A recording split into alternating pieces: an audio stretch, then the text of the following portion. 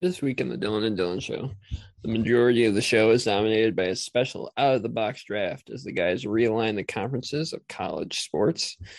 Question and answer covers will the Browns regret trading Baker Mayfield and who is to blame for the Brooklyn fallout? This week in sports is a reaction to the wild news of the conference realignment of USC and UCLA joining the Big Ten and the implications on the rest of the college athletics world.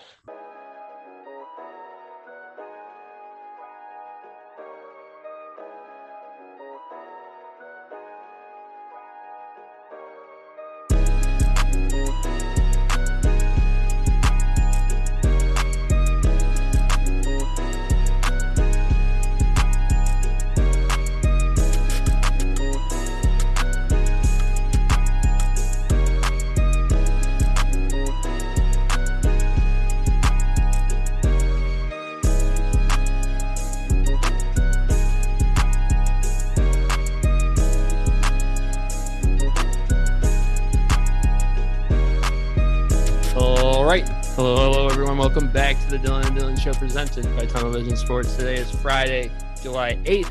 Happy to be back with you after an exciting last week of sports and sports news all around the country and all around whatever sport you like and watch. You probably had some breaking news coming your way.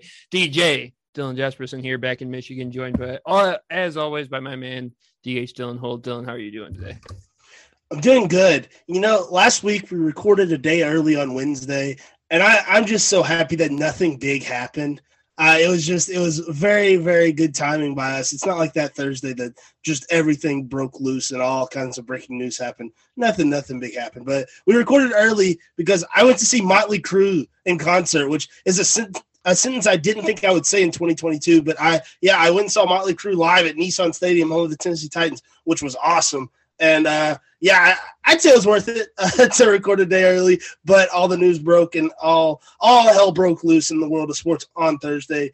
And luckily, Dylan got to record a little bit and kind of catch you all up to speed and fill in those blanks when we missed it. I'm doing great.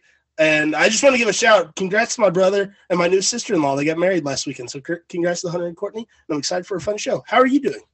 I'm doing good. Congrats to them from me as well. I was able to get on and just give some surface level reactions, but we'll be able to give our full reactions now. Maybe it's even better because we got everyone else got to jump on it right away. We got a week to settle with the news, kind of let the news ferment a little bit in our minds. And now we've got, full takes coming your way rather than the hot takes that came out right away. But excited to get into the bulk of what today's show is going to be based around. Obviously, with the conference realignment of USC and UCLA jumping to the Big Ten last week, it kind of changed our plans for what we were going to do this week. And I don't think any better out of the box draft would fit this week than a conference realignment draft brought to life by D Holt himself. But it's going to be basically Dylan and I representing the Big Ten and the SEC as commissioners. And we're going to be drafting new teams to join us in our conferences and kind of reshape the college football landscape or college sports landscape as we see fit. The only rule going in is that, rather than us just burning our first picks on Michigan and Tennessee, we'll just assign those to us respectively. So for me in the Big Ten, Michigan will serve as our captain. And in the SEC with DH, the Tennessee Volunteers will do the same as well. Other than that, it's the same as any out-of-the-box draft, snake draft rules, and I got the coin ready to go. DH, you got heads? Of course. Didn't know, maybe it's the biggest one because we're going 16 teams today. So it's true. It's going to take up a lot of time, so I didn't know if maybe you wanted to change up the... No, I ride with heads until I die. And that is the Hawaii coin, and it is a tails. Yeah, all right. And I am going to take the first pick because I think there is a definite first pick. Now, usually I have pretty in-depth notes to go along with it, but I have a pretty in-depth draft board. So more of the, reasoning behind it will be kind of off the dome. But with the first pick to join Michigan in the Big Ten, I think there's one prestigious kind of just go to all around university. If you're going to start with an athletic program, you've got to get them. It's the University of Texas out of Austin, Texas. I think when you look at just like what they represent in terms of everything that you want in a college athletic program, Texas has it. So Texas, you've got one of the biggest markets in terms of Texas. They're big enough to demand their own ESPN channel, the Longhorn Network. That's how big Texas sports is. And I know they've been down recently in the big three sports, mainly football, but basketball and baseball, they've been historically pretty good and haven't been great in the past few years. But when you look at it, I challenge anyone to go follow like a Texas athletics account on social media, and you'll realize like every few weeks it'll be like, oh, another Texas team won a national championship. I think it's like my Facebook where I have them, and it's like, dude, it seems unreal. It's like, how have you won this many national championships? It's because Texas is that good at everything. They are so all around dominant at everything. They are tied with Texas A&M for the most money in terms of a college athletic program. It's a huge reason why that move between Texas and Oklahoma going to the SEC. I mean, the amount of money that Texas draws in on an annual basis is like almost uncomparable to anyone else. And they're just, I hate to, the meme is, we're back, we're back. They're so close to being back in like everything. Like I know they're like right there in everything. It's like that team is good. They're not great though. And, I think adding Texas right now would be the perfect time to add Texas, like the SEC is doing. You're getting Texas at its come up right now, and putting them into one of the top conferences in the country, gives them that extra boost. And I think Texas, we're going to see here in the next few years that they're going to be right back where they belong in terms of like historically. And that's to say, with them being down in those three sports right now, they're still raking in the most money compared to anyone. So that just shows, what Texas is as a brand and what they are. So I think with the first pick, Texas has had to be my first pick. It had to be the one that comes off the board first. So I will take the Longhorns of the University of Texas. I'll throw it to you to grab your first two teams to join the SEC. I like that pick a lot. Texas was obviously on my board. It's an iconic brand, like you said. And for my first pick, I'm going to go with another one of those iconic brands in college sports. I'm going to South Bend, Indiana. I'm going with Notre Dame. I think Notre Dame is like what I think of when I think of college athletics, which is weird because like it's not like they've ever been real great in our lifetime at anything. But it's Notre Dame. They've been independent. And I feel like whichever of the super conferences end up getting them is a huge get because it's Notre Dame, that brand. Like you said with the Longhorn Network, Notre Dame has NBC for football. Like that is huge. And you go anywhere, you're going to find someone that supports Notre Dame. They've got a huge fan base, a huge following. I mean, it's Notre Dame. There's not much more you can say. They've got so much history and just that I'm making my ideal conference. But if I'm thinking in SEC terms, the tradition, I mean, that goes right hand in hand with the SEC. So it's a no-brainer. I got to get Notre Dame. Then with my second pick, I'm going with the Ohio State University because there's another school I should probably pick, but I don't want them. I hate them. And I'm going to pick Ohio State. I think Ohio State they're so versatile. They're very good at a lot of sports and specifically football, and that's what I'm focused on mostly. Ohio State's just been a juggernaut throughout history, and I want the Buckeyes in my conference. I think they're a team that just consistently is just really, really good, and we see that literally the past decade or more. They had a few rough years, and then they've just dominated. They've been awesome. They beat Alabama in a national championship. Not many teams do that. I want Ohio State in my conference. If I'm talking, I want the absolute tippity top, best of the best. I mean, Ohio State is just, they're going to bring in money. Columbus is a huge city, which I feel like a lot of people don't realize. They're located in a very large city. It's just money is there to be made, and it just feels like a no-brainer. That's a school you want in your ideal tippity top conference. So I'll go Ohio State and Notre Dame to join Tennessee so far as my first three teams, and throw it to you for your next two. I like those picks. I can't say that I love those picks because they're two schools I've grown up hating my whole life, but grown to respect both of them and what they do, and obviously had them both on my board. And it sucks that the Big Ten will now be without Ohio State. But to replace Ohio State, I've got to go with Alabama. I've got to get my replacement if I'm not going to have Ohio State in the Big Ten. I got to get Alabama, and they are One of the top earning, I think they're like number 4. It actually goes Texas, Texas A&M, Michigan, then Alabama. So I think we're going to have at least 3 of the top 4 earning athletic programs in the country. And Alabama, what more than you have to say is that you've got that Alabama football program. You've got, the dynasty that's in progress that seems never ending and will probably never end until Nick Saban retires. And he might go on for another 50 years at this point. It doesn't seem like he's given up anytime soon. So I think Alabama is a pretty safe choice there. And why don't I just round it out? My first four teams joining the Big Ten will all be the top earning programs in the country. I'm taking Texas A&M to join it. And a big, people overlook, the move that Texas A&M joining the SEC was. And you've seen that Texas A&M program just blossom. And you saw what they were able to do with the money that they've been able to earn once the NIL stuff opened up, and you saw what they were able to do with the football recruiting this offseason. That was on the table for so long because Texas A&M is, again, one of those brands that you just don't really think about, in terms of, competitive in terms of national championships, but they earn. And when you're talking football in Texas, they're definitely one of those programs. And they do a lot outside of that. Obviously they've had a really good basketball program for the past few years, but all around, I love, one of the things I like about Michigan, most part is like, obviously you think of Michigan football, that it's been an iconic brand for so long, but there's so many things else. The basketball program's good. The baseball program's been good. The hockey program's good. That's where I like, and that's what I want. That's what I'm looking for in schools like that. I think A&M, Texas, those are the types of teams that fit that mold. So give me A&M and give me Bama to replace Ohio State as our football juggernaut. Throw it to you for your next 2 picks. Yeah, I couldn't pick Bama. I just couldn't. That's why I went ahead and took Ohio State. I was like, I'll replace him with Ohio State. I couldn't pick him. I would have hurt my soul. And I wanted A&M, but I was going to try to wait to get A&M. So that's a really good pick.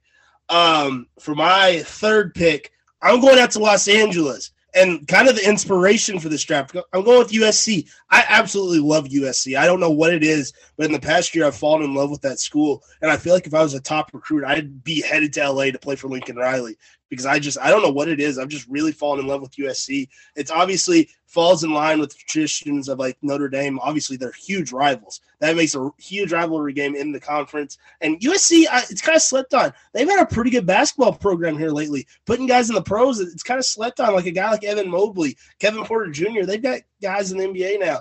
And I think the football program is really coming back with what Lincoln Riley is going to be able to do. And we've talked about, we think he might be the guy to bring USC back with just the guys he's brought in this year.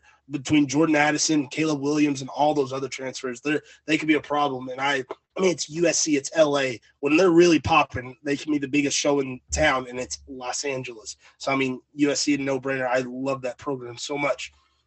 And then my number 4 pick, I'm going to a team that's going to be coming to the SEC in a couple years, Oklahoma, the rivals of Texas. Oklahoma's a program that I think is in a better spot than Texas right now. Obviously, Texas is going to make more money, but Oklahoma, they're just kind of good at everything. And they're basketball is pretty good. Baseball was really good this year. Football obviously was really good. They're in a kind of a weird spot where people don't know quite what they're going to be going into this new era, but it's Oklahoma. They're always pretty good, and there always will be pretty good. And they're going to be a solid piece of any conference. And they're a destination school for anyone, because it's the tradition, and that's kind of the theme I've gone with so far with my first 4 picks. These traditional powerhouses, these traditional powers all coming together just form this awesome traditional conference where all these guys that have been talked about throughout the history of college sports play each other every week. And it's a college football dream, and that's what both these conferences are going to be at the end of it. Because, I don't know, I just love thinking of the possibilities. But, yeah, Oklahoma, my 4th pick. The Sooners join my SEC. I'll throw it to you for your next 2. Definitely like both of those picks. None of the picks have yet to go outside my top 10 of teams, so I think we're about right on track for what I mapped out in my head. The only thing with Oklahoma is I feel like their move to the SEC might look a lot like Nebraska's move to the Big Ten, where they were really good in the Big 12. They were really, really good for a really long time. And then they started playing, real opponents year in and year out. And, they're more average or below average as we've seen the past few years with Nebraska. So especially with, they're doing that without Lincoln Riley leading the way in Norman. So, but obviously a very solid choice up there in my top 10 for sure. With my next pick, I'm going with the defending national champions, the Georgia Bulldogs. And I think this is kind of going away from my theme. I kind of said I was going to go with the all around. I think Georgia's another one of those football juggernauts that you pull in. But when you're forming a college football or college conference, you kind of got to think of football first and everything else afterwards. And if you have a chance to get the defending national champs and probably the fastest growing program of any blue blood out there, you got to take them, and that's Georgia. I mean, that's a team that now that they've won that national championship, now that it's possible, I feel like they're right there with everyone else, the Alabamas, the Ohio States. It's like they can compete year in and year out, and I think they're going to be very solid in doing that for years to come. So I think they just join, almost taking the spot of what Clemson was doing for the past few years, but now within Alabama's conference, which gives it a little bit more parity. And now they'll both be in the Big Ten rather than the SEC. So fun to see there. And I'm going to swipe another SEC school at this point. I'm going to go with Florida. I'm going to go with the Florida Gators at this point. A very solid athletic program. That's more of what I was saying with the other picks. I want a program. I want a program that's, good at a lot of things. Florida, I mean, growing up, Florida was the program. They were multiple national championships in football. One of the only, I think the first team and still the only team to win football and basketball national championships in the same year. And they're one of those, it seems like every time you look, maybe it's not the sport you're looking at, but they are dominant at something. And I know their track and field program right now is amazing at Florida. I know they're very, very good at a lot of things. Their basketball program is coming back. Obviously, the football program hasn't been what it was when we were growing up, but still, I feel like they're always they're Florida. They're always at the point where they could be one of the best teams in the country, just given just a couple of the right signings, if a couple of the right guys to go their way. If they can find things there, then they'll be good. So a couple more SEC teams coming to join the Big Ten. Looking more like a full nationwide conference that the Big Ten has become in real life as well. So adding Florida and Georgia, throw it to you for your next two picks. You've picked my three biggest rivals, and I'm obviously they're all in my draft board. I was never going to pick them because I hate them so much, and they deserve to be picked as high. I just pure hate. I can't do it. They burn my soul inside. I'm also going to go to the SEC, and I think this will probably be our last SEC pick for a little while. I don't know. There might be there's another school that might get picked up. I'm going with LSU because it's LSU. LSU's always pretty good, and I love LSU basketball, especially now that Matt McMahon's there and KJ Williams is there and Juice Hill and Trey Hannibal. I'm going to follow LSU basketball very closely, but it's LSU. And after visiting Louisiana and New Orleans, I have a greater appreciation. That's just a different place. And I think we've all seen the scenes of Death Valley. Like, no matter if LSU's a 6-6 team or 10-2, Death Valley's always popping. They're the biggest show in town, no matter what. It's the tradition of LSU football. And we saw in 2019, which might be the greatest college football team of all time. When LSU's good, there's nothing better. And I love what LSU has to offer. I think LSU gets slept on sometimes because they are in the SEC with so many just great schools that we've mentioned before them. And I don't think that's fair. It sucks for them because I think LSU has a lot to offer, and they've shown it in the past few years. They've been really, really solid in basketball, which might have helped with Will Wade cheating. But I don't think that really matters. I think LSU is a program that's sustainable. There's so many good things about Baton Rouge and LSU as a school. Matt McMahon from Murray State, I think, is going to do a great job there. And I obviously have a soft spot for LSU now because there's so many people from Murray State there, specifically in the basketball program. But, I mean, when LSU is rocking, there's just nothing better. And I think they're just one of those traditional programs that I want to add to my conference. And then with my sixth pick, I'm going to stay with that theme. I'm going to stay in the southeast portion of the United States. I'm going down to the ACC, and I'm getting Miami. And it's always been about the U. And right now, Miami might not have as much momentum as they've had in the past because it hasn't been the greatest times in Miami, but it's all about the U. And I've always had a soft spot in my heart, kind of like LSU, kind of like some other schools I mentioned. And this is very much biased, but I mean, it's Miami. I mean, if you get Miami back to where they were, there's nothing better than the classic, the U just rocking and having 22 NFL players on the field. I think that could be in the future. I mean, if you're paying attention to what Mario Cristobal's doing, he is rocking the recruiting trail right now for Miami, and they have a lot of momentum in football. I mean, just getting Mario Cristobal to come to Miami was huge, leaving Oregon. So I think Miami could very well get back to where it is in football. And like you said, a lot of these decisions are focused around football and everything else. Miami is a football school. They just got to get back to where they used to be. And you talked about Texas.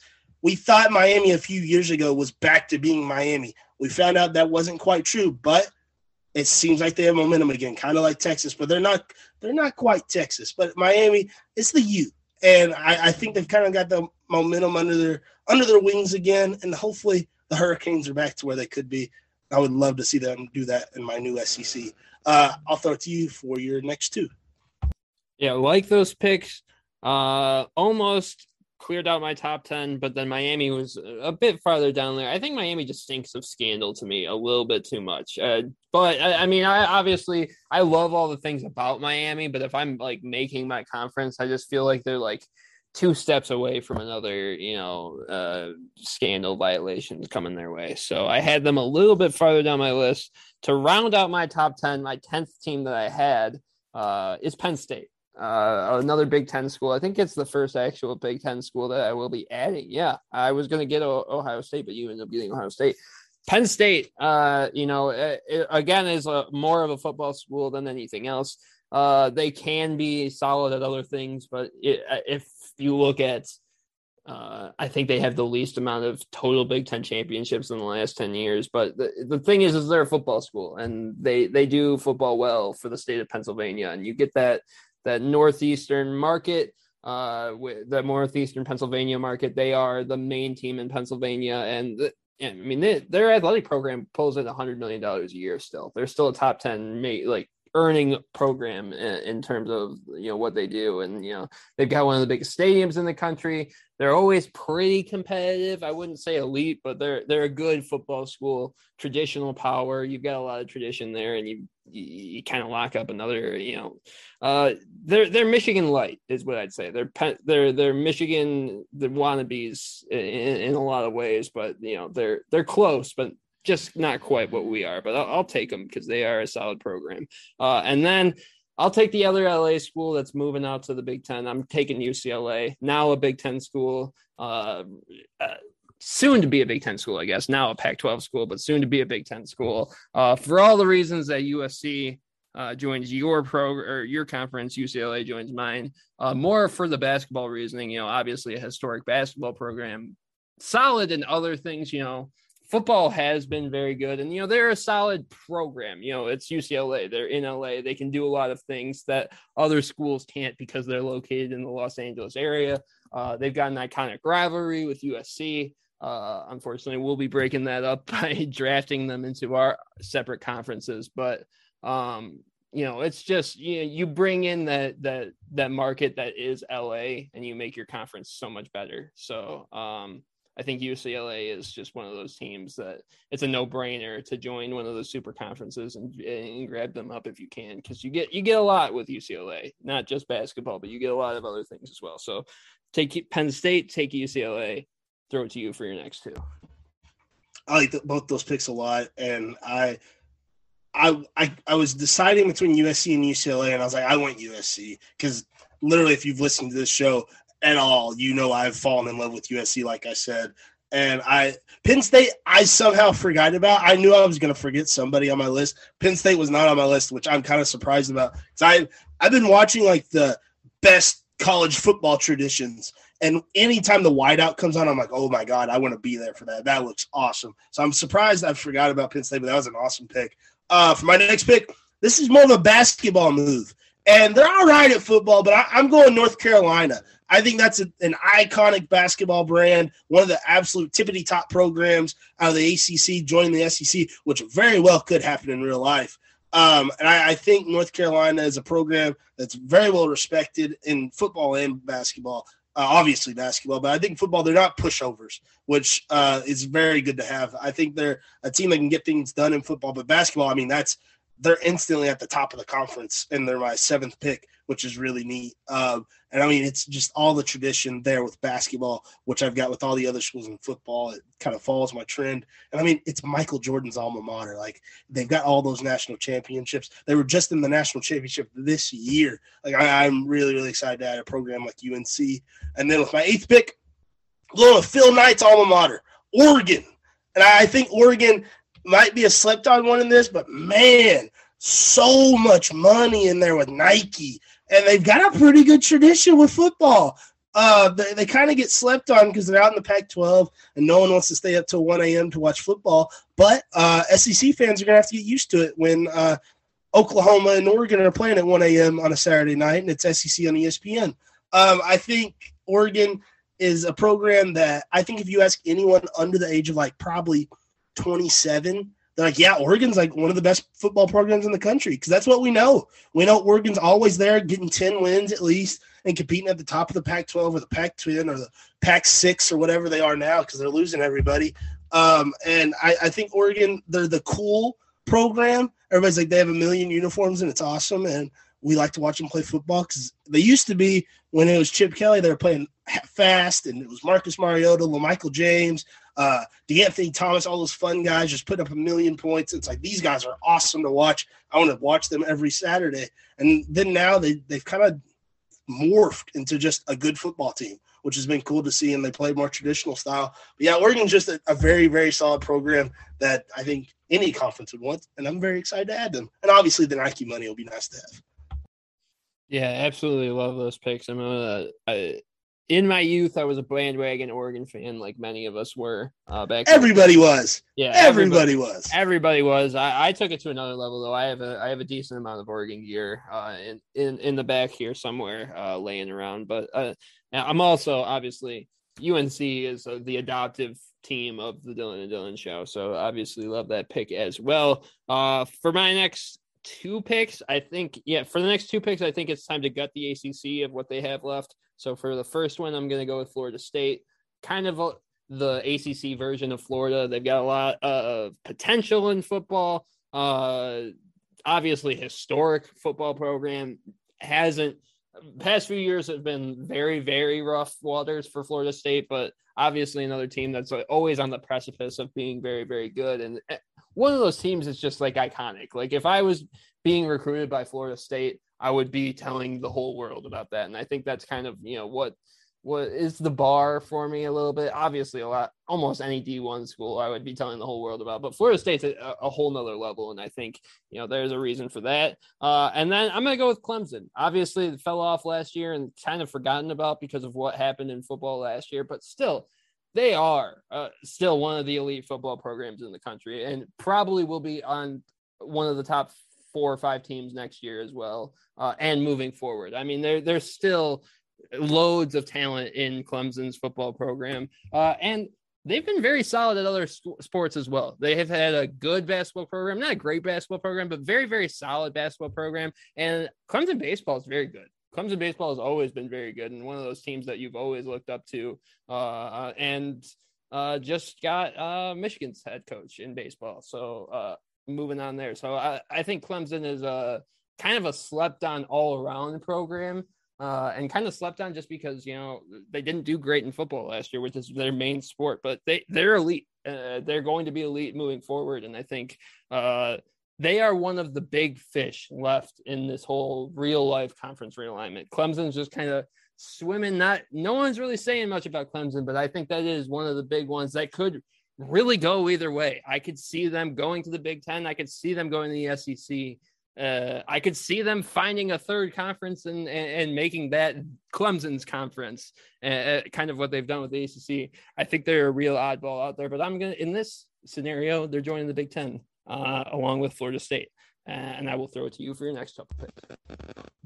I like both those picks a lot, and I think I just kind of forgot about Clemson, like you said, because they weren't on my list for some reason, and it's Clemson, and I don't know what it was there. I didn't want to hog the Florida school, so I was like, I'll take Miami. He can at Florida State. I knew that was coming, but yeah, I think I just forgot about Clemson. I like both those picks a lot, though, and both those schools are probably headed out of the ACC, so that's very relevant.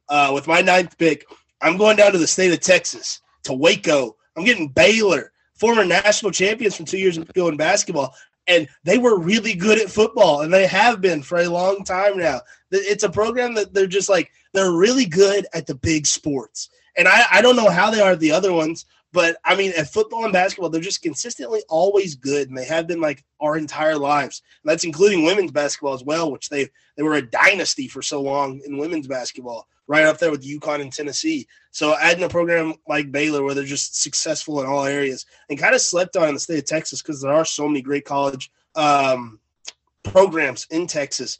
Baylor is right at the tippity top private school, and I think they're going to add a lot of value to whatever conference tries to sweep them up in the future because they're going to go really under the radar, which is unfortunate because they just are really successful at all the major sports. And my 10th pick, I'm going with, and it kind of hurts my soul, my home state school, the University of Kentucky. It kind of hurts my soul, but it's all right because UK, they're pretty good at what they're good at, and that's basketball. Obviously, the last few years haven't been as good, but, I mean, it's Kentucky. They're the winningest program ever. That it's what they do is basketball, and the whole state is painted blue. Trust me, that's all I see, and it's kind of annoying, but, hey, I get it. And they're literally in their most successful era ever in football, except for when Bear Bryant was their head coach. So things are up and up in football. They're selling out games. Obviously, Rupp Arena is always sold out. And we now have a conference where the basketball conference is North Carolina, Kentucky, and Baylor at the top. That's juicy. I love that. And Baylor's kind of the only oddball pick so far where it's like not super traditional power. Oregon's not really either, but I kind of consider Oregon up there with the other dogs now because they've been good for so long. But yeah, Kentucky, traditional power in basketball, obviously, and Baylor has just been so good recently. It's hard to ignore them. But yeah, I'm happy with those 2 picks. I'll throw it to you for your next 2. Yeah, I did think I had a little bit of time to wait on Kentucky, so kind of a little bit upset I didn't get to pick them earlier because I thought I would have had a chance to get them later. I did not expect you to even think about Kentucky, but obviously love both of those picks for sure. With my next pick, I'm going to dip back into the SEC. I'm going to get Alabama's foil. I'm going to go get Auburn. I think it's really the last real big SEC school left. And obviously we think of them as a football school, as we think of most SEC schools, because the SEC is a football conference first and foremost, and everything else comes second. But as we've seen, like with Jabari Smith, obviously, and the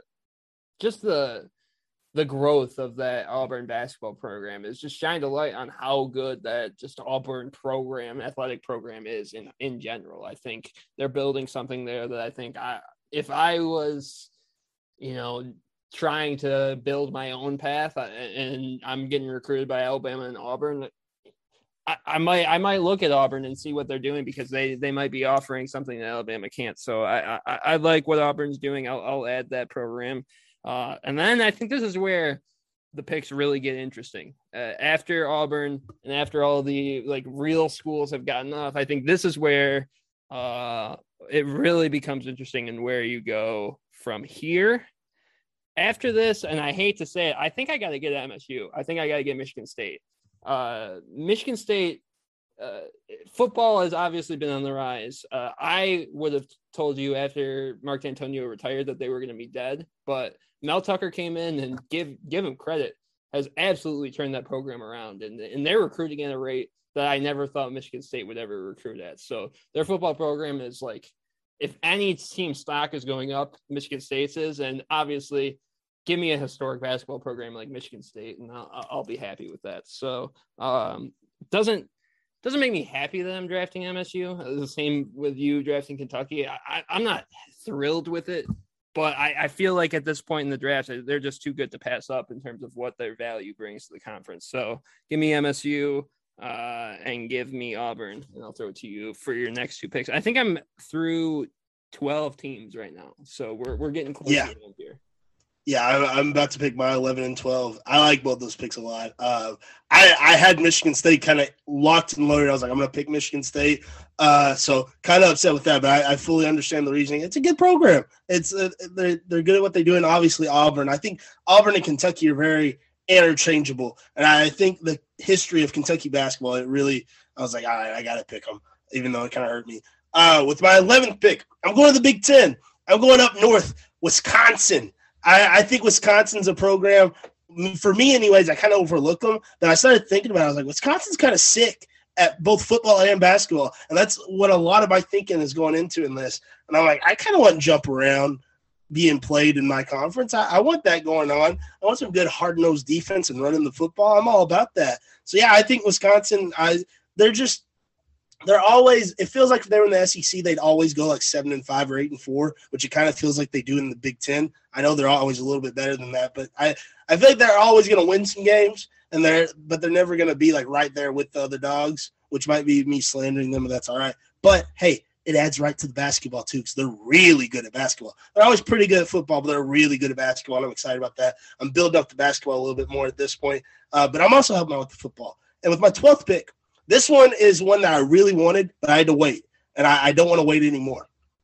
I'm going with Houston because Houston is the fourth biggest city in the United States, and that program just keeps getting better and better. They're really good at basketball. The football program, it's hard to gauge because they're in the American, and it's like, are they really good? Are they not? What's going on here? They beat Auburn in their bowl game, which is like, hey, that's pretty impressive. That's good. So, I mean, in the basketball program, Final Four a couple years ago, had a good run this year. The basketball program is set to go, and they'll be fine in whatever conference they play in. Football, it'll be interesting to see. But I mean, it's Houston. It's, like I said, the fourth biggest city in America. And as this becomes more of a business, it feels like a slam dunk. That's the fourth biggest city in the United States. Like, there's just money waiting to be made. That's a growing program and a growing city. I'm excited to add the Houston Cougars, and I'm so excited I got them because I thought of them and I was like, that's a sleeper pick. Excited to get them with pick 12. I'll throw it to you for your next two picks.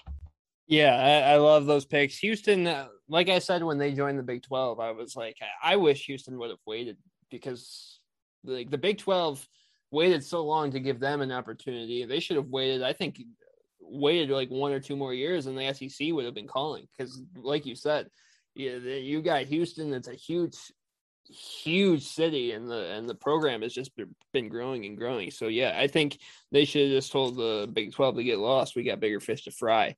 With my next pick, I will lock up my next basketball powerhouse. I'm going to go with the University of Kansas.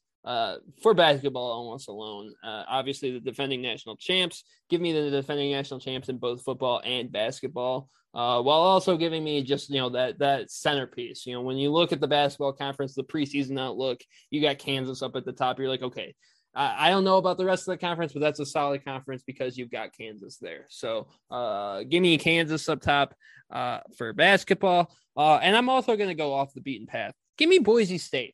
Give me Boise State. I want Boise State in the Power 5 conference because I think Boise State's deserved it. With all this conference realignment and they just keep getting left out, they're great. They're a good conference. They've got a lot of things going for them. I know it's Idaho. I know there's things that don't go great with, marketing football in Idaho, but come on. I mean, I think adding a team like Boise State is emblematic of the fact that, college sports and sports in general, it's not just the big cities, the big markets that do it. Because of the internet, we can fall in love with teams like Boise State. We can fall in love with these mid-major teams that do fun things and have fun parts about them, that have a blue field and run hook and ladders and that type of stuff. And that's what makes them fun. And that's what Boise State is. I don't know, maybe not the most strategic pick, but I like Boise State, and I think they deserve to be in one of these super conferences if expansion goes that way. So give me Kansas and give me Boise State. And hey, they're a solid basketball program too. I know they missed the tournament last year, but they are growing in basketball as well. They're a solid program overall. Give me Boise State. Are these your last two? Or no, you're in 13th and 14th. Yes. I'm going to get crazy too. Give me Central Florida. I think Central Florida, kind of in the same vein as Houston. It's in Orlando. It's in the same vein as Boise State, obviously.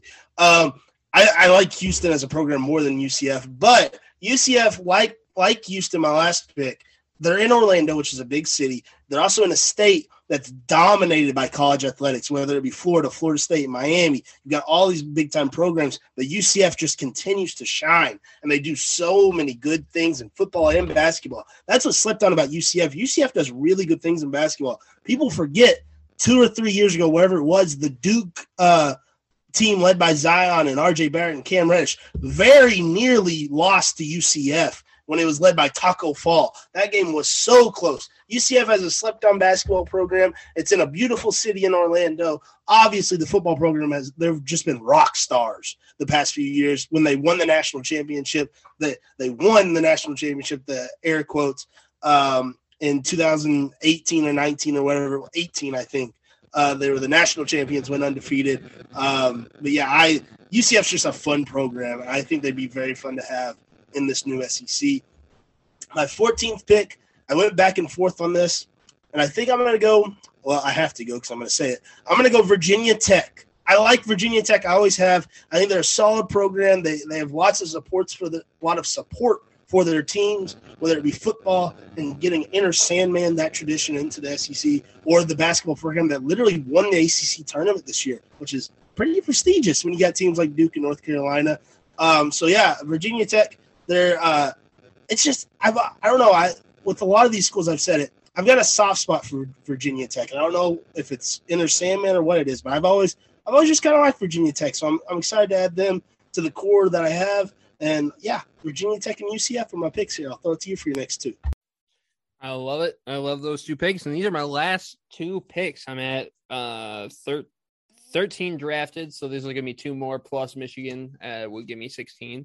So my last two picks, first up, I got to go Iowa. I almost forgot Iowa, and Iowa is a very solid program. If they would have not made a conference, I think we would have gotten a lot of angry messages. They are a really good football program. We're in the Big Ten championship last year. I think really run the Big Ten West. Wisconsin's there, but yeah, I like Iowa more than I like Wisconsin, to be honest. And then their basketball program, obviously, with what Keegan Murray was able to do, what Luka Garza was able to do for a few years there, has been growing. And I watched them play baseball. They're a really good baseball team too. So very solid program. I don't think I would have let that slide if Iowa wouldn't have gotten enough. And then with my last pick, oh, this is tough. There's a lot of really good teams left.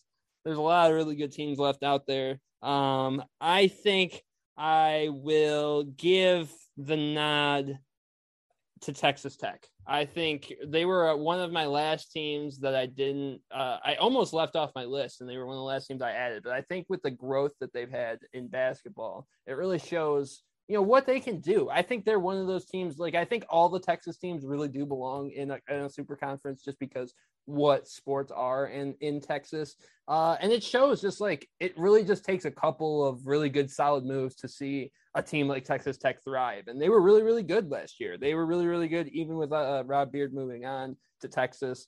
And I always, they've had their shine in football. Obviously, when Mike Leach there was their peak, but I don't know. I always think they're like a couple really obviously their defense has been shredded since then, but like their offense is always so good and so fun to watch. Like, I think that's the thing. Like, when Texas Tech is playing on a Saturday, I usually tune in for at least like 5 minutes because you're usually going to see like 3 or 4 touchdowns because they're not going to stop the other team and they're going to score pretty quickly too. So I like Texas Tech as a program.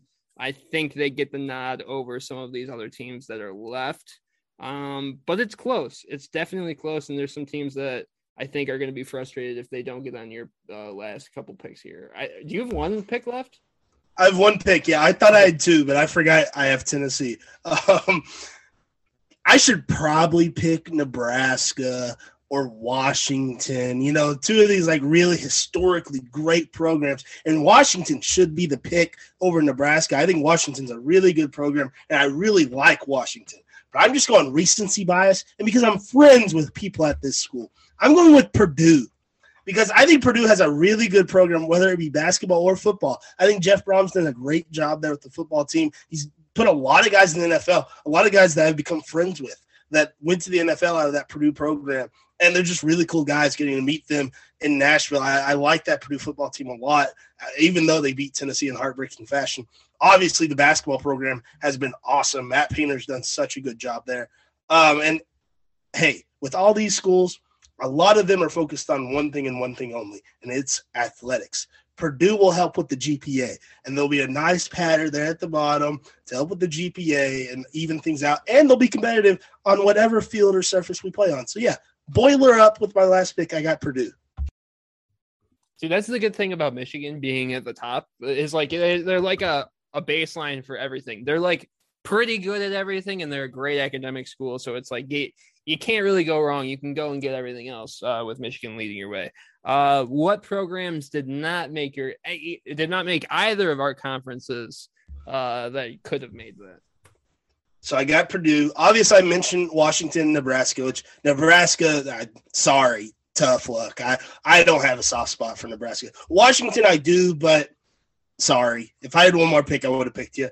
I only have two left, and it's Stanford. And I thought Purdue was just better than Stanford right now, anyways. 5 years ago, I might have said Stanford, but Purdue right now is just better. And Hawaii, because it's Hawaii. And who doesn't want to go to Hawaii? But yeah, those are the only two that I had left over. Everybody else got picked. What about you? Yeah, I made it a point to go over Nebraska because they're a football school and they suck at football right now. So like, what's the point? They're terrible at really everything else. Volleyball, I know they take volleyball really seriously. I shouldn't say that they don't take it. Volleyball, they're very good and they take that very seriously, but they're a football school and they're not very good at football. So like, that's not an appealing pick right now. Like you said, Washington probably deserved to be on there. If I could trade out Boise State with them right now, I probably would. But I'm going to stick to my guns. I like Boise State still. But Washington, Ole Miss, Arkansas, West Virginia is probably the biggest one that got left off my list because they're very solid at football and basketball. And Oklahoma State, I think also very, solid in a lot of things. Not elite at anything, but probably deserve to be, somewhere within that. But we'll get into those types of schools as we move forward into this week in sports. But we're gonna move on to the question and answer segment of the show. Obviously, fun stuff there. Look out for social media and you can decide which conference is better as we move forward with the week. But on to the question and answer segment. I'm gonna let DH go first this week. DH, you got the floor. What's your question? Yeah, there was huge news out of the NFL yesterday. They saw all the other sports having fun, and they said, hold up, we're still king here. It was a trade we had been waiting for a long time. The Browns finally traded former number one pick Baker Mayfield to the Carolina Panthers, pending a physical for a conditional fifth-round pick in 2024. And I want to know, will the Browns regret trading Baker Mayfield? I'll throw it to you. All right, so my first, pass at just to qualify what I'm going to say. I usually give front offices the benefit of the doubt with the moves that they make, even when they make what I would call questionable moves. Like when someone trades for someone and I can't understand the reasoning behind it, I'm like, okay, I don't know the conversations that are going on behind the scenes, and I don't know how that ties into a million different other things that work within an organization. So I give GMs, front offices, the benefit of the doubt when they make moves. Cleveland is the one team that does not get that pass anymore, especially with the way that they handle quarterbacks. Because I thought trading for Deshaun back when they did it was a weird move, but I was like, you know what? If they're doing it, he must be available. He must be ready to. They know something that we don't, and he's going to be available for next year. Turns out he's most likely not going to be available for next year. He's maybe not being able to be available for a while. And even when he comes back, he's going to be a PR nightmare. I think that's one of the things that's overlooked about all this is when Deshaun Watson comes back, he might be the most hated athlete in America. I honestly think he's going to be up there and it's not going to go away just with a couple of years of him sitting out. So I don't know in terms of Baker. I don't know if he's ever going to thrive again like he did in Cleveland, because I don't know if anyone's ever going to give him the shot like Cleveland did, really turn the keys over to an offense like Cleveland did. So I don't know if he's ever going to really stand out in the way where Cleveland's going to be like, oh man, look at how good Baker's doing. I really wish we had him right now. I think it's going to be more of just, why do we keep doing this to ourselves? Why do we keep putting ourselves in the situation with quarterbacks? Because it's like they drafted Johnny Manziel when everyone else was passing on him. They drafted Baker Mayfield first overall when, he was a solid pick at best, so like, I think Cleveland is just one of those teams where it's just like, I don't know. It's almost like the league needs to step in at this point and be like, and take over GM roles, because it feels like they're of the teams, they trip over their own feet all the time. It's like every move they make, it's like, oh, that's going to backfire. And it backfires in the exact way that you would expect it to backfire. So in terms of will they regret this move, I think they will, just because the Browns regret every move they make. They really don't make good moves for the most part. I think that's really the end equation of this, is like the Browns suck at making moves and they're going to regret it just because they suck and they're bad at what they do. But I don't know if it's really going to be because Baker thrives in Carolina. I don't know if that's really the case, because I don't think he's the Band-Aid fix to what Carolina has been doing. I think I don't like the revolving quarterback door that Carolina has been trying to fix their problems with. And I don't think Baker Mayfield is going to be the end all be all answer for that. And that's where I don't think they're going to be like, oh, I wish we had Baker back. But I just think they're going to be like, I wish we could make a competent move at this point. I think that's really where they're going to be like, I wish we could stop shooting ourselves in the foot every time we try to get a quarterback to lead our franchise. I think that's where I'm at with the Browns. But what would you say? Would you think they're going to regret it? Will the Browns regret trading Baker? Let me check my notes. Yes. They're the Browns. They finally had a quarterback that took them to the playoffs. A number 1 overall pick in the NFL draft that took them to the playoffs. Not only took them to the playoffs for the first time in 18 years, he won a playoff game for the first time in 27 years in Cleveland. It just didn't happen. Baker did it. And not only did that, he threw for 300 yards and 3 touchdowns. It's not like he was just handing the ball off to Nick Chubb. He played really well. And then this past season, he was hurt. And it's not like his numbers fell off that much. He still threw for 3,000 yards, completed 60% of his passes. It's just the team wasn't as good. The AFC North is really, really good. And I think the Browns just overreacted. I think Baker was hurt. He played through injury. And they're like, we got to do something. This team's built to go to the playoffs. We're not going to the playoffs. Something's wrong. And it's got to be Baker. I don't think that was the case. I think Cleveland kind of had their franchise guy, which is what we all thought. I thought Baker should have been in Cleveland as long as he wanted. And I think they really, really messed up here. They traded a guy that should have been their franchise guy for nothing, really. A conditional 5th-round pick. We met Baker for the real first time when he really broke out at Oklahoma in 2015 or whatever it was. And as we've learned with Baker Mayfield, he's at his best when he has his back against the wall.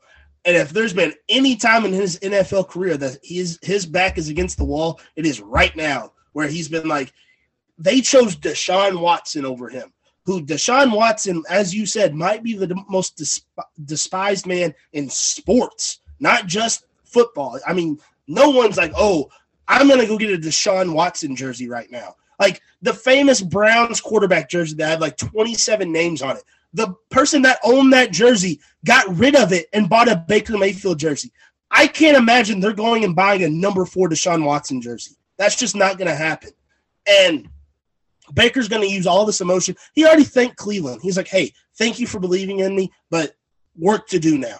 He's going to go to Carolina, and I think Baker Mayfield will be quarterback 1 on a team that has talent in a lot of spots. You got DJ Moore, Robbie Anderson, Christian McCaffrey. And guess what? Week 1, September 12th, the Cleveland Browns go to Charlotte to play the Carolina Panthers. And the Cleveland Browns are going to pay Baker Mayfield $500,000 to play against them. And I fully expect Baker Mayfield to absolutely torch the Browns defense, because that's what Baker Mayfield does. I think they're going to regret this so much. And it's just, It's the Browns. The Browns are the Browns, and they're going to do Brown things, as Juju Smith-Schuster would once say. It's just, I can't believe it. I can't see this being like a fairy tale happy ending for the Browns. Nothing good is going to come from this. And it's the Browns, and the Browns are going to be the Browns. And it sucks. It finally seemed like the Browns turned the corner, but nope. They went and did this. And you can't get good karma from making this choice. There's just no way. I think they're definitely going to regret trading Baker. Yeah, I think this is a franchise-defining move more than anything. When we look back in 20 years when the Browns are still floundering and our kids and our grandkids are, whatever it may be, are asking us, why are the Browns so bad? Why are they? And you'll be like, well, here's a great example. When they had finally their quarterback number one, the guy that they had, used the number one overall draft pick on, they had that guy locked up, and they decided to trade him for a guy embroiled in sexual assault scandals in the middle of like the biggest time when sexual assault is taken seriously in our society. Like it's not like this is 20 years ago when you could kind of walk, what's off the field is off the field, and you can kind of like look, brush it off. That's not how we play anymore. And regardless of what happens in these court cases with Deshaun, he is going to be looked at so poorly when he comes back. And on the flip side, like you said, Baker is just an easy guy to root for. He was a walk-on at Texas Tech, and then walked on at Oklahoma and fought and got his spot and won a Heisman Trophy and was a number one overall pick. I mean, it's an easy guy to root for versus a guy like Deshaun Watson. So, I think, again, I don't know really. Like you said, I do think this is a great spot for a great landing spot for Baker at this point. I don't know if he's really going to ever thrive again, just because I don't know if anyone's really going to turn the keys over and be like, Baker, you go do what we got. But I do think the Browns are going to be like, wow, maybe we shouldn't have blown up our team just because, one season he played hurt and didn't get us to the playoffs, because they've had a lot of playoff-less years before that. It's not – I don't know if Baker deserves all of the blame for that. But as we move forward, we will definitely circle that week one matchup between the Panthers and the Browns, because that's going to be a fun one to watch. Obviously, with a guy like Baker, he wears his emotions on his sleeves. That's going to be a fun one to watch regardless of how he plays. So anyway, moving on to my question. The other big news we talked about, USC and UCLA, that was one of the big things that broke in between our recording Wednesday and our podcast dropping on Friday. The other big news came out of the basketball world in Brooklyn. We talked all about how it seemed like Brooklyn was safe and Kyrie was returning to the Nets. No. Kevin Durant was not okay with what was going on, and he requested a trade out of Brooklyn Thursday afternoon, essentially killing that super team. Now he's on the block. Kyrie's on the block. We don't really know what's going to happen. They might end up on Brooklyn's roster for next year at this point, just because it seems like they're asking for a lot. But at this point, you can call the Brooklyn experiment done, bust, whatever it may be. And my question is, who's to blame? Who can we pin the blame on? Whether it be one person, whether it be multiple people, for the Nets collapse. I'll throw it to you. What do you think, Dylan? So I decided to put together a suspect list on who to blame. I figured that would be the best way to address this. So I have several suspects on who I want to blame. COVID, Kyrie, God, Joe Biden / Donald Trump, Jay-Z, the New York mayor, Kevin Durant, or Sean Marks. I don't think it's Steve Nash's fault, mostly because he's my favorite point guard ever, and I mean, he's an NBA head coach. He didn't have that big of an impact. I don't think it's James Harden's fault, because James Harden, as Travis Scott has said, James Harden has no idea what's going on, ever. So I don't think it's James Harden's fault.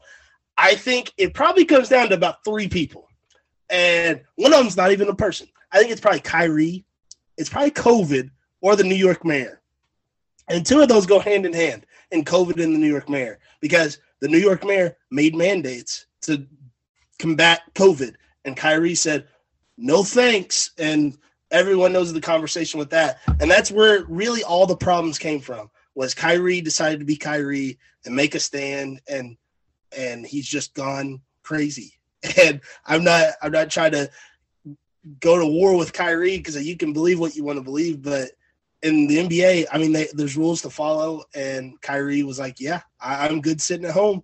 And obviously the Nets weren't cool with that, and it led to a lot of problems because the Nets weren't playing like they should be. They were supposed to be a super team, and they didn't have a key piece of the super team on the court, and that's a problem. And it led to them trading James Harden to Philadelphia for Ben Simmons, who never played.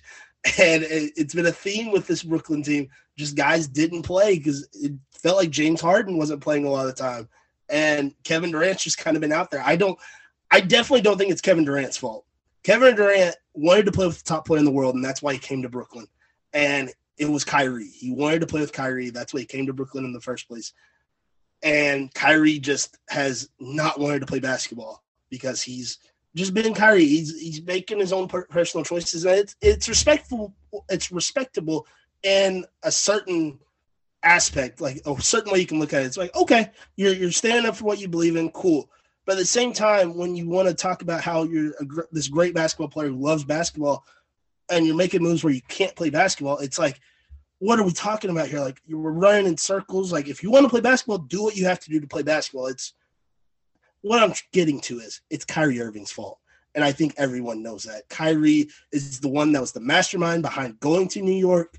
And he's like, we got to go to Brooklyn, not the Knicks. We got to go to Brooklyn. We're going to be the guys for the Nets.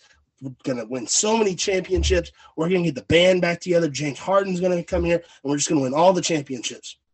And then Kyrie only played games when they were in Florida or states that weren't New York and the mandates weren't there. And I think if you're Kyrie Irving, you're pointing fingers at all the people that I listed. And everyone else is like, it's obviously Kyrie because Kyrie made a lot of things about Kyrie. And as I'm talking, this is about Kyrie. And that's what it feels like a lot. Just all these talks, it all comes back to Kyrie because he's who you kind of have to blame. The blame goes to Kyrie, and that's what I'm sticking with.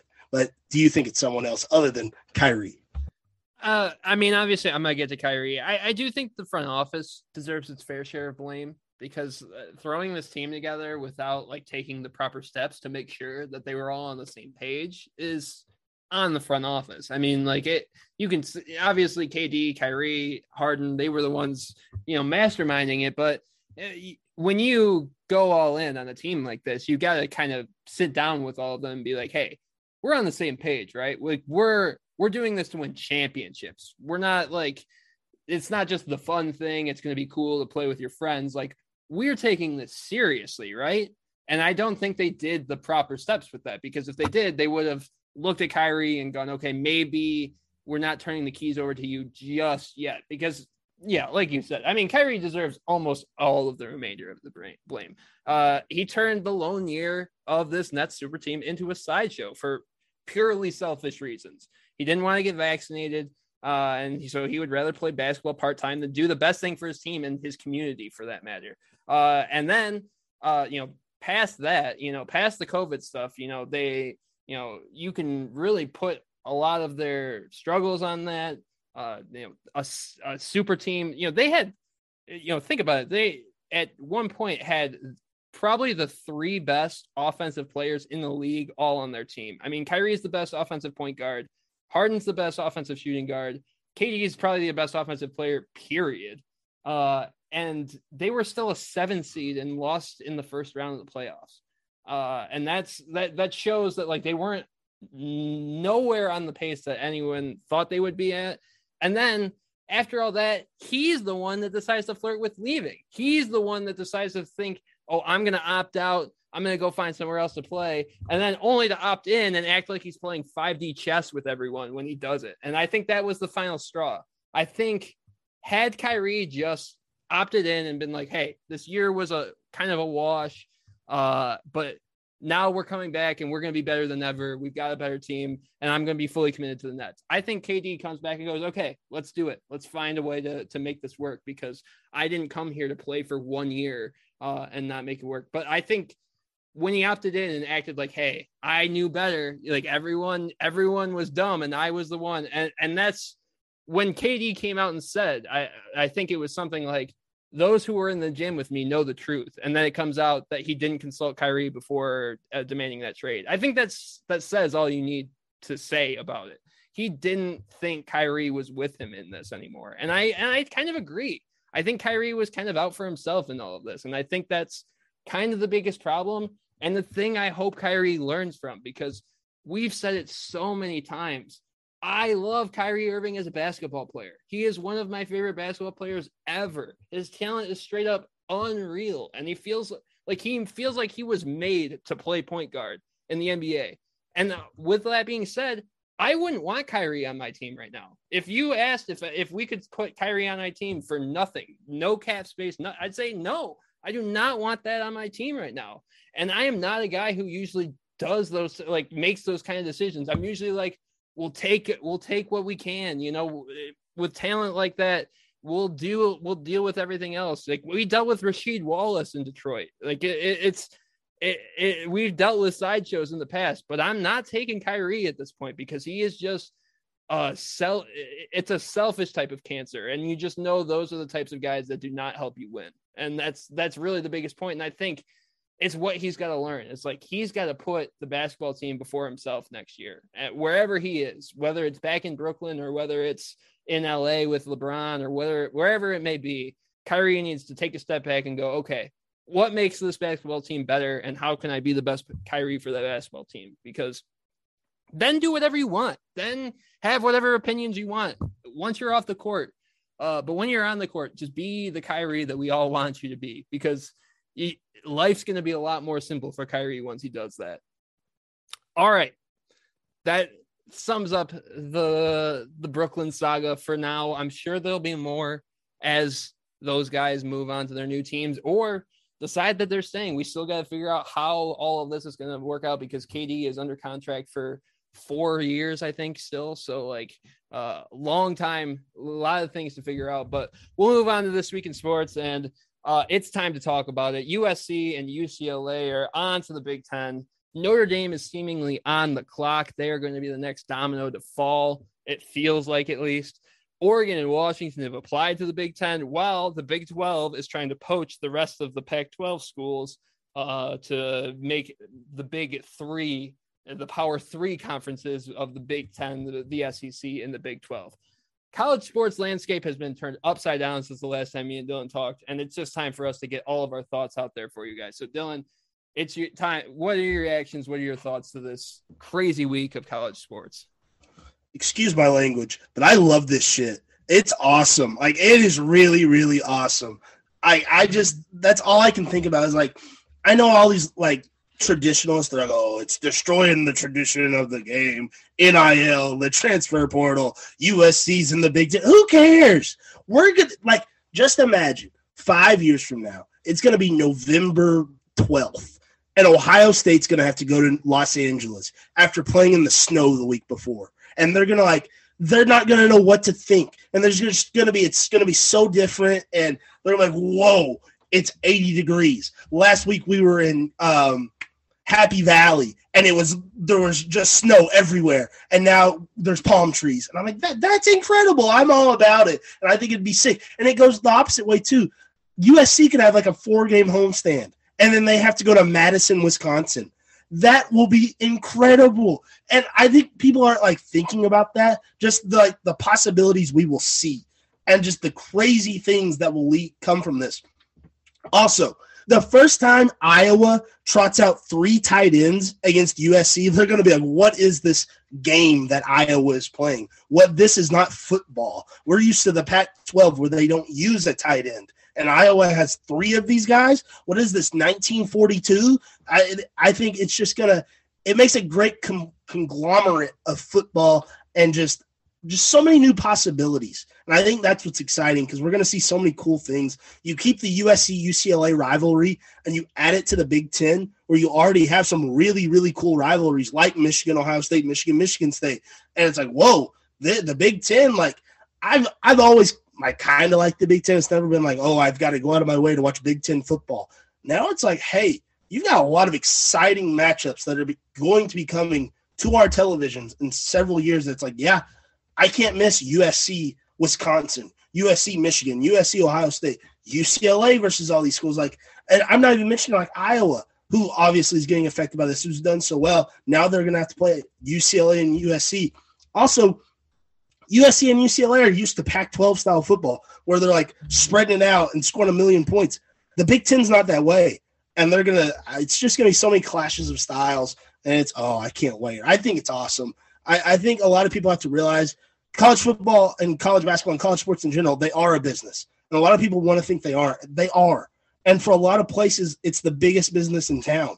And it might even be the biggest business in the state, like it is for Tennessee. The University of Tennessee is by far the biggest show in that state. I don't know. I assume the University of Michigan's very similar. I assume they're probably bigger than the Detroit professional teams. I don't know for a fact, but that's how UT is bigger than any of the Tennessee pro teams. And that's a fact. I'm sure. I'm sure. I'm hypothetical. I don't know. I'm losing words. I'm excited.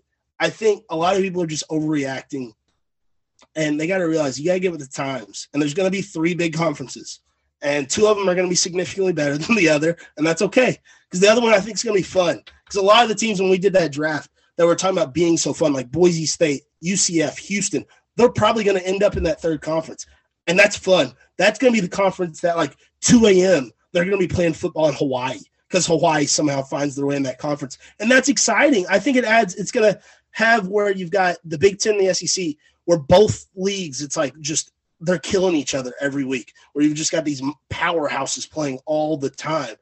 And then at 9 p.m., it's like, oh, yeah, UCF is in Hawaii, and they're going to score 1,000 points. And it's like, that's really cool. I'm all about it. I think it's a changing sport. It's a changing demographic, and I think that's fine. I think college athletics is getting with the time. Everybody's like, yeah, it's time to pay players, and now it's time. They're going to make a lot of money because these mega conferences are going to make a lot of money. And I just think it's really exciting. I understand the concern with it, but it's going to be all right. It's going to be cool. We got, like, especially with football, there's like a bajillion bowl games. If your team isn't winning 10 games now, they're not going to win 10 games then either. Like, it wasn't going to happen. Win your 7 games, be happy. Go make a bajillion dollars playing in the Popeyes Guy Fieri Bowl and be happy. It's all going to be good. You're going to get college football, and it's going to be better. I think at the end of the day, it's going to be better. And I know this affects all the sports. College basketball is going to be off the chain, and no one's talking about that. College basketball is going to be awesome. But college football, like, it's going to be sick. You're going to see so many good matchups. Like, in the future, 5 years or whatever it is, you could wake up on a Saturday, and you've got Texas, Alabama, Oklahoma, Georgia, USC, Michigan, sure, UCLA, Ohio State, all on the same day. Who doesn't want to live in that timeline? Like, that sounds incredible. And ESPN's going to own all the rights to the television, so they're going to have them all spaced out so you can watch them all. Like, it's perfect, and I can't wait for it. And anyone that's like, oh, this sucks, it's killing the game, get with the times. You just got to get with the times. It's going to be a lot of fun.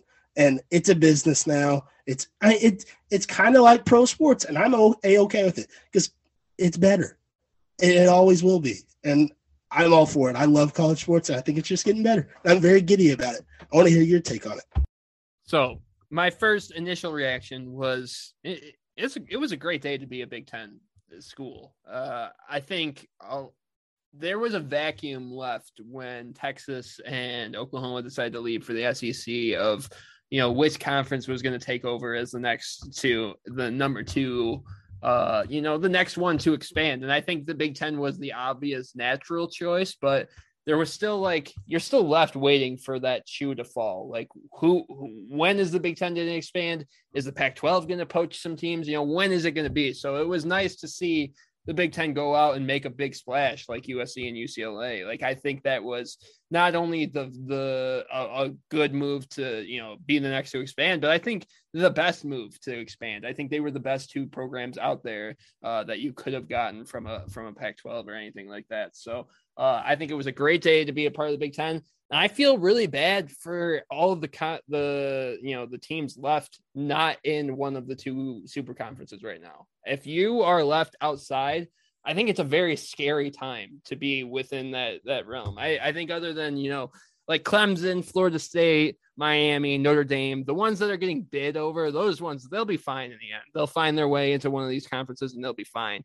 I feel bad for like the Kansas States of the world and the Arizona states where it's like, what the heck is going to happen at the end of this? We were in a Power 5 conference just 2 seconds ago, and now all of a sudden, everyone's leaving, everyone's moving around, and now we don't know where we're going to be. It's a game of musical chairs, and no one wants us to get on a chair. So I think for those teams, I think it's a really scary time. I can understand why they're probably upset about it, but I think we're moving towards a college football landscape dominated by not tradition, but by reality, because those teams aren't competing at the same level as the teams that are in the super conference. It's just a fact. Those teams were never going to be on the same realm. And I think this is more of just like a natural, kind of like a, natural progression of what was going to happen. It kind of naturally evened itself out to where these two conferences are taking the schools that can compete in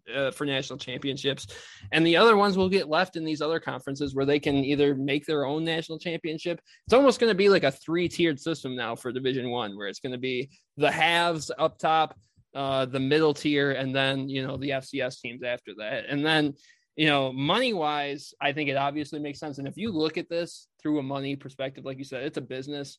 Money wise, adding those LA schools makes so much sense. And then it makes sense with what all the next moves are. Like you said in the draft, Notre Dame is such a powerful brand, and what they bring to whichever conference they end up in is such a big deal. But they valued that independence for so long, mainly because of that TV deal that they have. They're not going to be exclusive to NBC if they join the Big Ten or the SEC. So that's a big thing. Like I said in the draft, I'm really interested to see where kind of some of these teams that are left waiting are going to end up, like the Clemsons, Florida States, Miamis. I think a lot of them make sense in the SEC, but I don't think USC or UCLA a week ago, I would have said made sense in the Big Ten. So I don't think you can take the geographical stuff and just call it, that's what it's going to be because they're in the South, they're in the SEC anymore. I think it's a free for all, up for grabs. Every team's up for, Notre Dame might go to the SEC, Florida State might go to the Big Ten. It might be one of those things because I don't think those are the things that really matter that much. And really, anyone that's, like you said, that's shouting at the clouds, that's being like, oh, tradition and blah, blah, blah, traditional entities and regional pride. Other than that, the only argument I empathize with is that I don't want the TV networks kind of dictating what happens, because really ESPN and Fox did this. I mean, ESPN was behind Texas and Oklahoma. Fox was behind USC and UCLA. They're going to make a lot of money behind this. But other than that, that's more of just like like your morals type of things. You don't want big corporations in your college football. Other than that, I don't care if it's not the college football you grew up with. Like this is what college football is, and I think it's what a lot of people have been wanting for a long time. This makes so much more sense as we go forward, because now we're gonna have, as the playoff expands, hopefully soon, it's gonna be more just like the best teams from each of these two conferences, rather than it's going to be like trying to find 8 separate teams from 5 different conferences that make sense. It's going to be like, well, what are the teams that make sense, because they've all played each other, and all the big teams and all the good teams that really deserve these spots will be able to measure them up because they all played in the same conference. Like you said, it's moving towards professional football, but it's a business. This is, in a sense, professional sports, because kids are making money now playing this game. And I think we need to have more. I think this realignment makes things more fair. It puts teams more on a level playing field. And I think that's just going to be the natural progression. And it's going to be more how it's going to go. And I'm really interested. I think, like you said, it's really exciting to see all this stuff happen. And I'm really interested to see how the rest of this falls out. Like what in the next couple of weeks, because I don't think we're done this summer. I think there's going to be at least one or two more schools that make a move coming for the future. And that's fun. I remember the first time this happened back when like Maryland and Rutgers moved and it was A&M and Missouri moved. Like that was kind of fun. That was like, oh, that's a little bit of a taste. This is real. This is blue bloods moving conferences. Now we've got, Clemson, Miami, Kansas. Kansas is a big one. Where do they go? Where do all these teams end up that just moved conferences? Do any of them end up other places? How does this all work out? I like you said, and we've said it a bunch of times, we're college sports fans more than professional sports fans, and this is so much fun to watch. Like this is just like it's almost you flip the board a little bit, you mess it all up, and now we're trying to put the pieces back together, and it's a lot of fun to look at because it's chaos. Like, I think that's what college sports give us more than anything is chaos, and this is the emblematic of it at its best. Do you think any of like the bottom? This is mean to say. But do you think any of the bottom dweller teams will try to get out? Like a Rutgers in the Big Ten or a Vanderbilt in the SEC? I can't imagine they would, but I just want to throw that question out there. It depends on like, they're going to be making so much money. And that's like the big thing is like adding USC and UCLA to the Big Ten just adds so much money to the revenue and how much they share. I think it's more of like, do the conferences try to force some of these other teams out to make more room? I think that's one of the things you might be asking is like, because I think they're, with Oregon and Washington, those teams that are out there that are looking to kind of move, but there's not the spots there for them. Like the revenue wouldn't be good enough joining like adding an Oregon and Washington. So you'd have to make some moves. And I feel like the Big Ten would be a natural type of thing. But like you said, there's teams like Northwestern, which I love Northwestern for its academics. It's a great school. They haven't been competitive in very much of anything in a very long time. And Maryland or Rutgers, like these teams that don't fit as well as Oregon and Washington might fit now.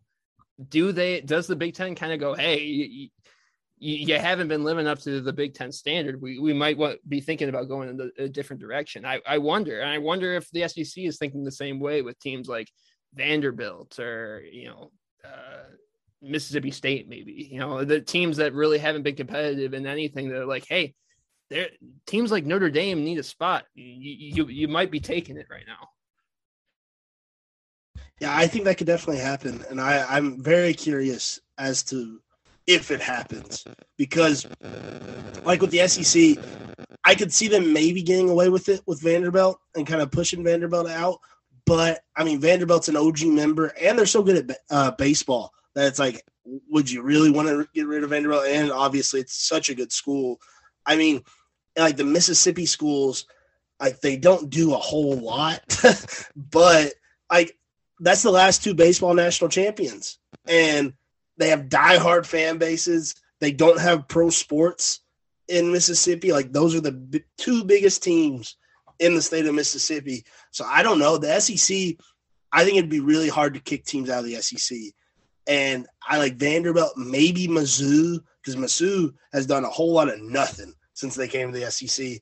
And like maybe I could see Mizzou being like, all right, we're going to go back to the Big 12 and like kind of be towards the top again.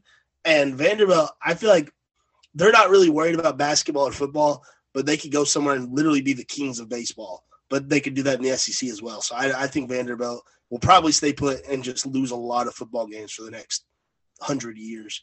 But yeah, I think we're going to see a lot of funky business in the next couple of years, and it'll be interesting to see if like Rutgers or Maryland, if they ended up somewhere else, because they might want to. Because they're not going to be able to compete, and it sucks. And it sucks to say, but like, why not try to restart the Big East in football and like get Louisville and Duke, because the ACC is going to fall apart.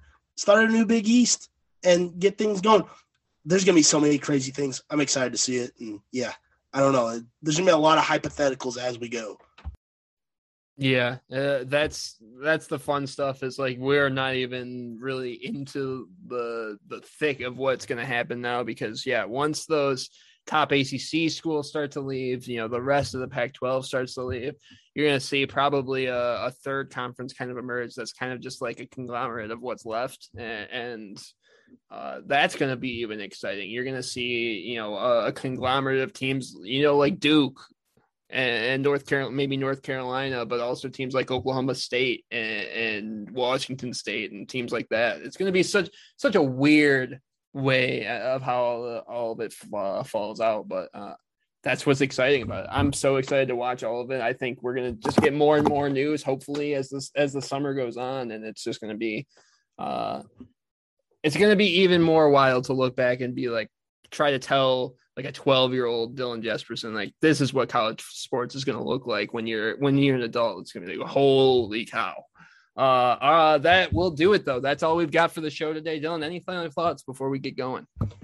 I just thought about telling 12-year-old Dylan Holt that, Tennessee, like, they'll be in the same conference as Texas and Oklahoma. I'm like, wow, the SEC really kicked them out. How about that? That's what I would have thought, because Tennessee sucked my entire life. So I would have just assumed that Tennessee got kicked out. But no, Texas and Oklahoma come to the SEC. And there's just so many fun possibilities. The college football games are coming back. Like, the future is so bright with college sports. Again, with the people yelling at clouds, get over it. It's a new day. And I'm so excited. And by the way, I'll be at Busch Stadium Saturday. Excited to see the Cardinals probably lose. But yeah, that's all I got. All right, that'll do it from us here at the Dylan Dylan Show. Here's where you can find us. You can find us at Dylan Dylan Show on Twitter and Instagram. You can find Tunnel Vision Sports on Instagram at Tunnel Vision Sports _, on TikTok and Twitter at _TV Sports, on Facebook and LinkedIn at Tunnel Vision Sports, and on the web at tvsportsmag.com. Thank you so much for listening, everyone. Have a great rest of your weekend, and we will see you all next week. See you later.